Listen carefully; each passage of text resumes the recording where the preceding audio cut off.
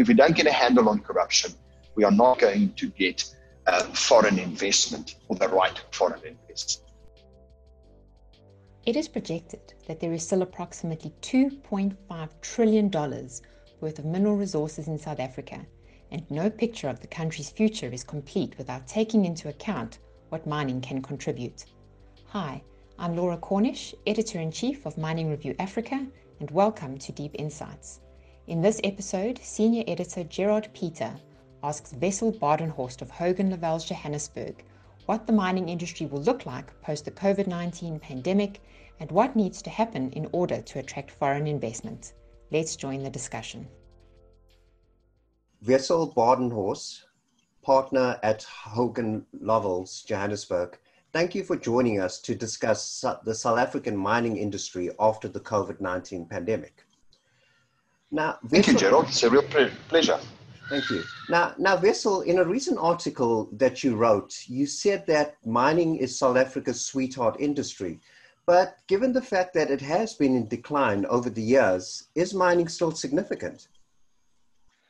Gerald, it is very significant to the South African economy. In my view, if you look at the future of South Africa, you cannot look at the future without looking at the health and the contribution of the mining industry. At the moment, it still represents 8% of our GDP. It employs approximately 500,000 people directly. And when you say the industry has been in decline, that's not necessarily so.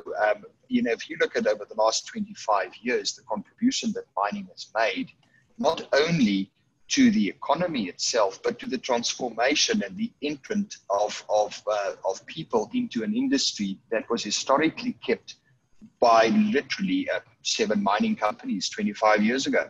So there's been a real transformation of the industry. And if you think about it, today we have in the order of 58 mining companies as members of the Minerals Council, the old Chamber of Mines.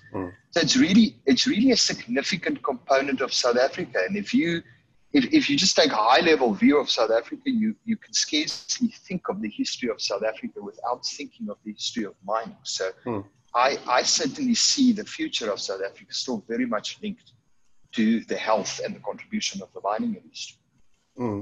Wessel, you talked about the transformation and the evolution of the South African mining industry. So before we go on to the topic of the impact of COVID-19, you have mentioned that there are other factors that have shaped the industry over the years. Can you briefly touch on some of these, please?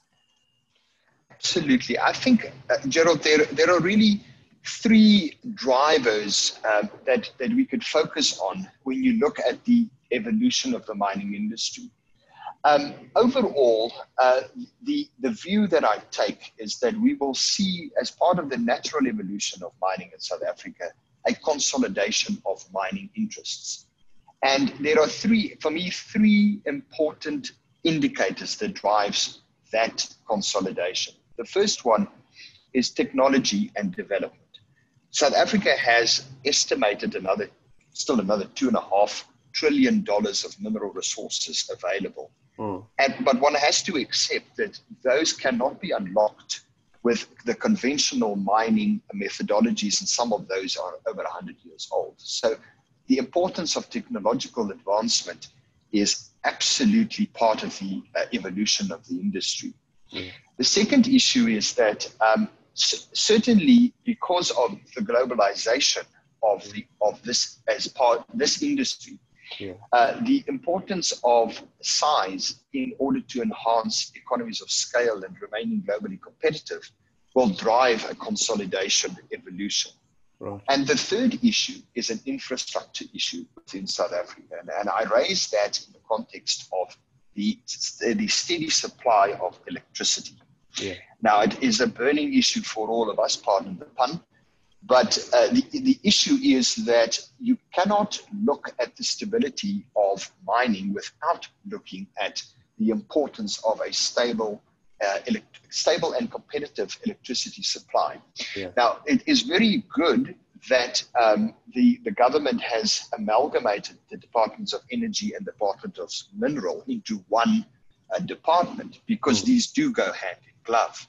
Right. But I do think that one of the things that the government will have to look at and urgently look at is how mining companies are able to generate power, and not only to keep it on their own balance sheets, but to find a way in which we could develop private generation of electricity, firstly to enhance Eskom's capabilities, but also to create a more stable environment for the development of mining and the downstream beneficiation that should be associated with it. Right. What about the role of transformation in the mining sector? Because that's always been a point of discussion, that not a lot is being done to promote transformation. Is that also a significant factor in the South African mining industry? Gerald, I think what I want to do there is perhaps just remind everyone of the context of where we came from. Yeah. So when we talk about transformation, there is no one in the mining industry that wouldn't put that at the top of the agenda. But one has to understand where we found mining in 1994 at the dawn of democracy in this country.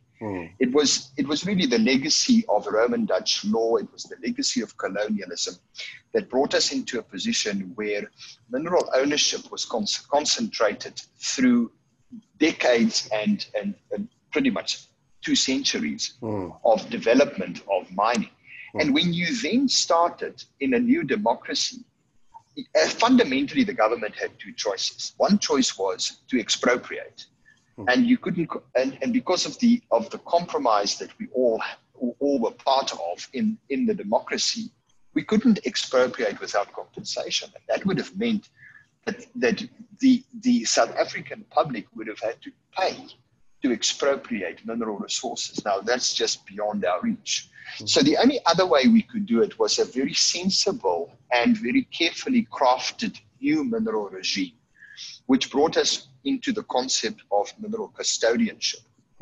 Now, as part of that transformation process, we accepted that it was going to take time to move the economic power from where it resorted at the beginning of 1994 into the hands of people who were not previously able to access capital and able to develop a mining interest. Now, the success story of all of this is that we didn't lose anything in the mining space. We didn't lose employment. We didn't lose our international standing in relation to mining. And what we have done is, as I've said to you, we had seven major large mining houses that controlled mining 25 years ago. Now we have 58 members of the Minerals Council and many more mining companies that are not even members of the Minerals Council. So the transformation process in the mine. So the first point I want to make is that there is a successful transformation already. It's not enough has been done, more has to be done. But in that transformation, one of the important issues are going to be access to capital, access to resources. And the other factor will be the government's regulatory involvement in this process, because as we all know, you cannot move mining rights from one entity to another without the involvement of the DMRE. Yeah. So as part of that process and as part of that governmental oversight, the issue of transformation is still paramount.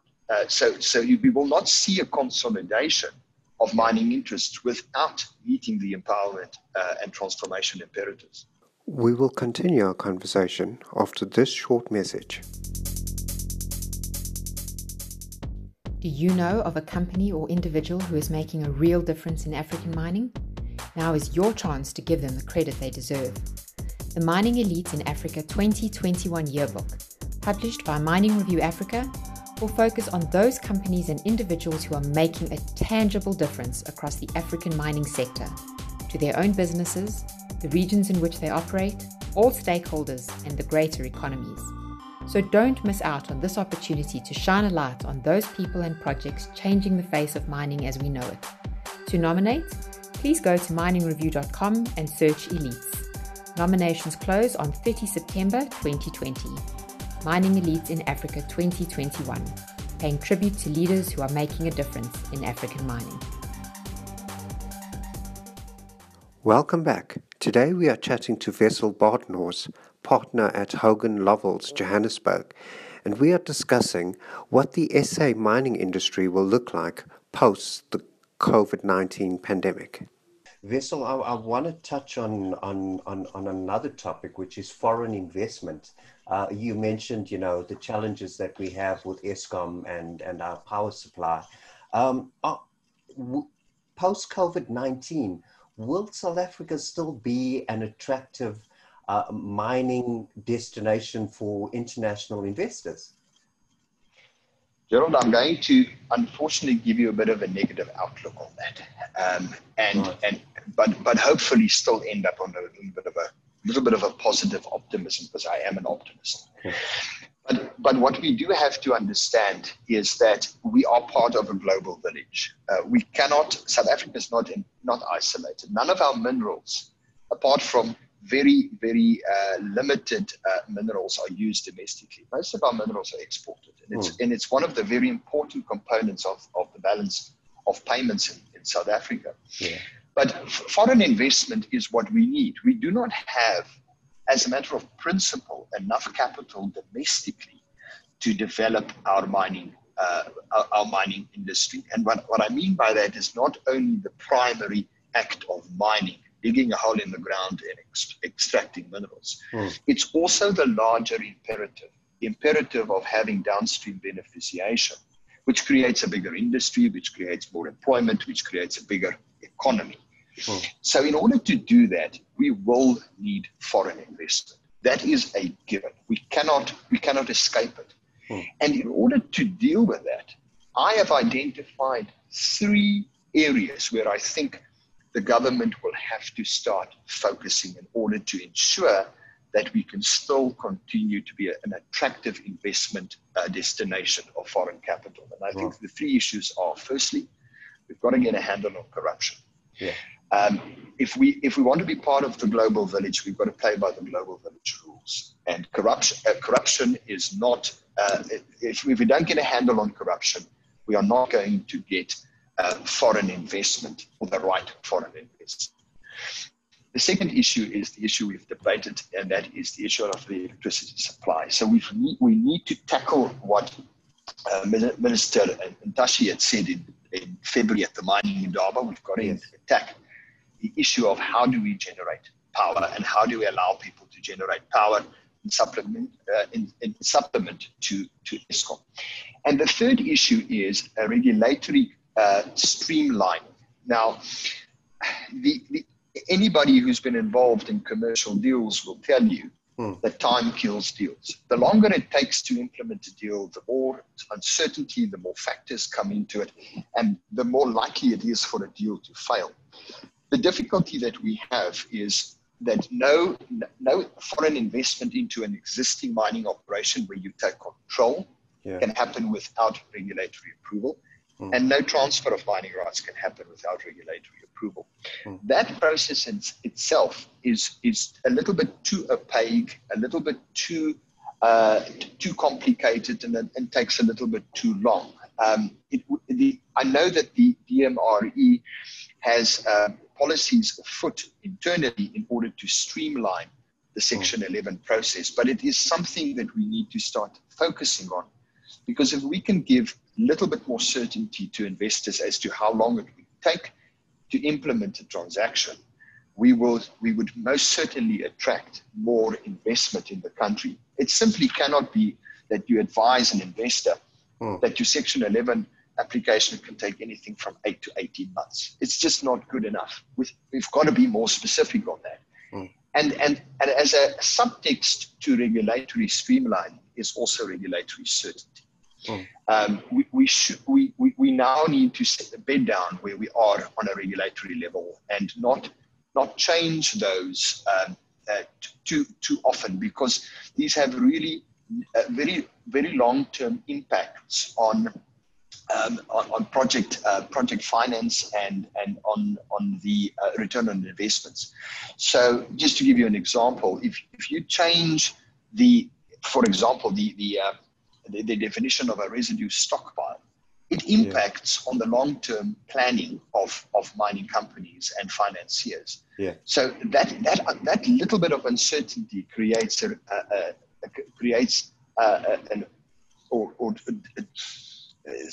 little bit of uncertainty makes it difficult for people to invest. And I think if we focus on those three issues, and they are really topical, they're right there. Those are the issues we've got to deal with as a country and as an industry. If we focus on those three, let me end it on the optimistic side of it. In all global disruption as COVID would bring, there's always opportunities for those who are astute and can see them. And the opportunities are here in this country. I mean, we're talking about $2.5 trillion of minerals. It's here. These minerals are relevant. They're part of the globalization that we have. And for example, 70% of the world's chrome resources are sitting in this country. Chrome is essential to stainless steel. Yeah. So it's part of the globalization, and South Africa has an extremely important role to play in that. Get these things right, and we will see that we will reap the rewards. We will have more employment, and we will have a bigger industry, and consequently we'll have a bigger economy, better for everyone. Yeah. Wessel, I suppose, you're talking about that the wheels are turning slowly. Now, a lot of that can be put on the doorstep of the COVID-19 pandemic. So let's go back to, the subject of this actual interview. Can you paint us a picture of what the South African mining industry will look like after the pandemic?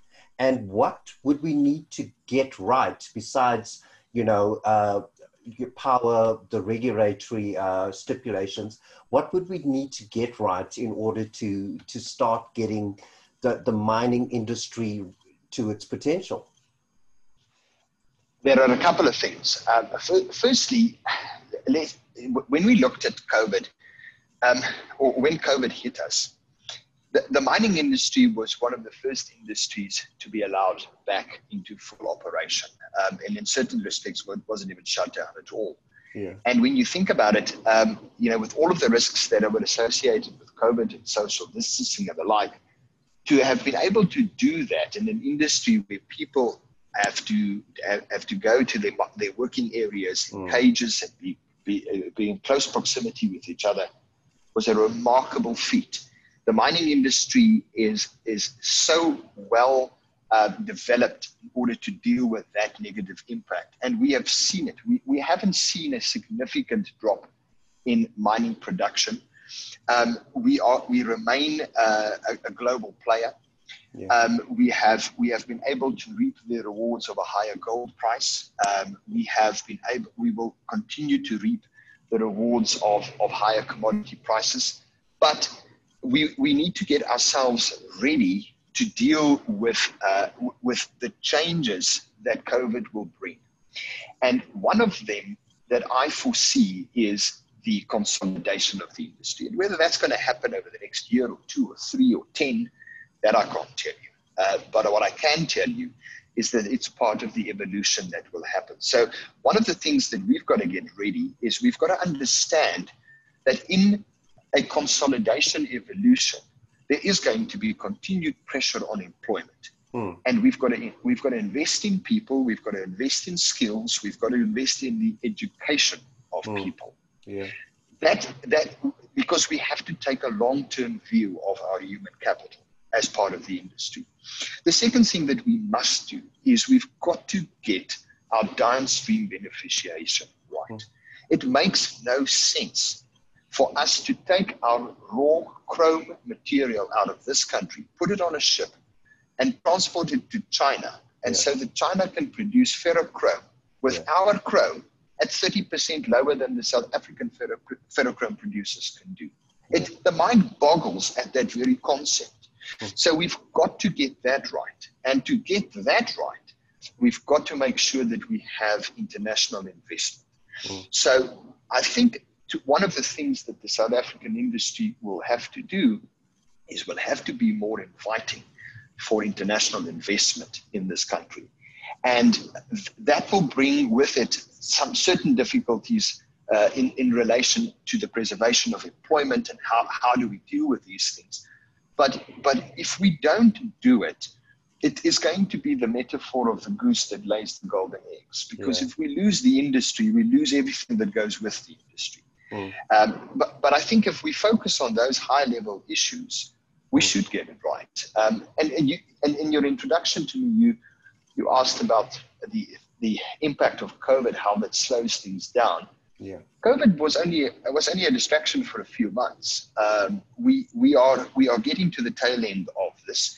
We have to move beyond it, but we understand that the ripple effect will probably take another 18 months before we fully understand what we are dealing with.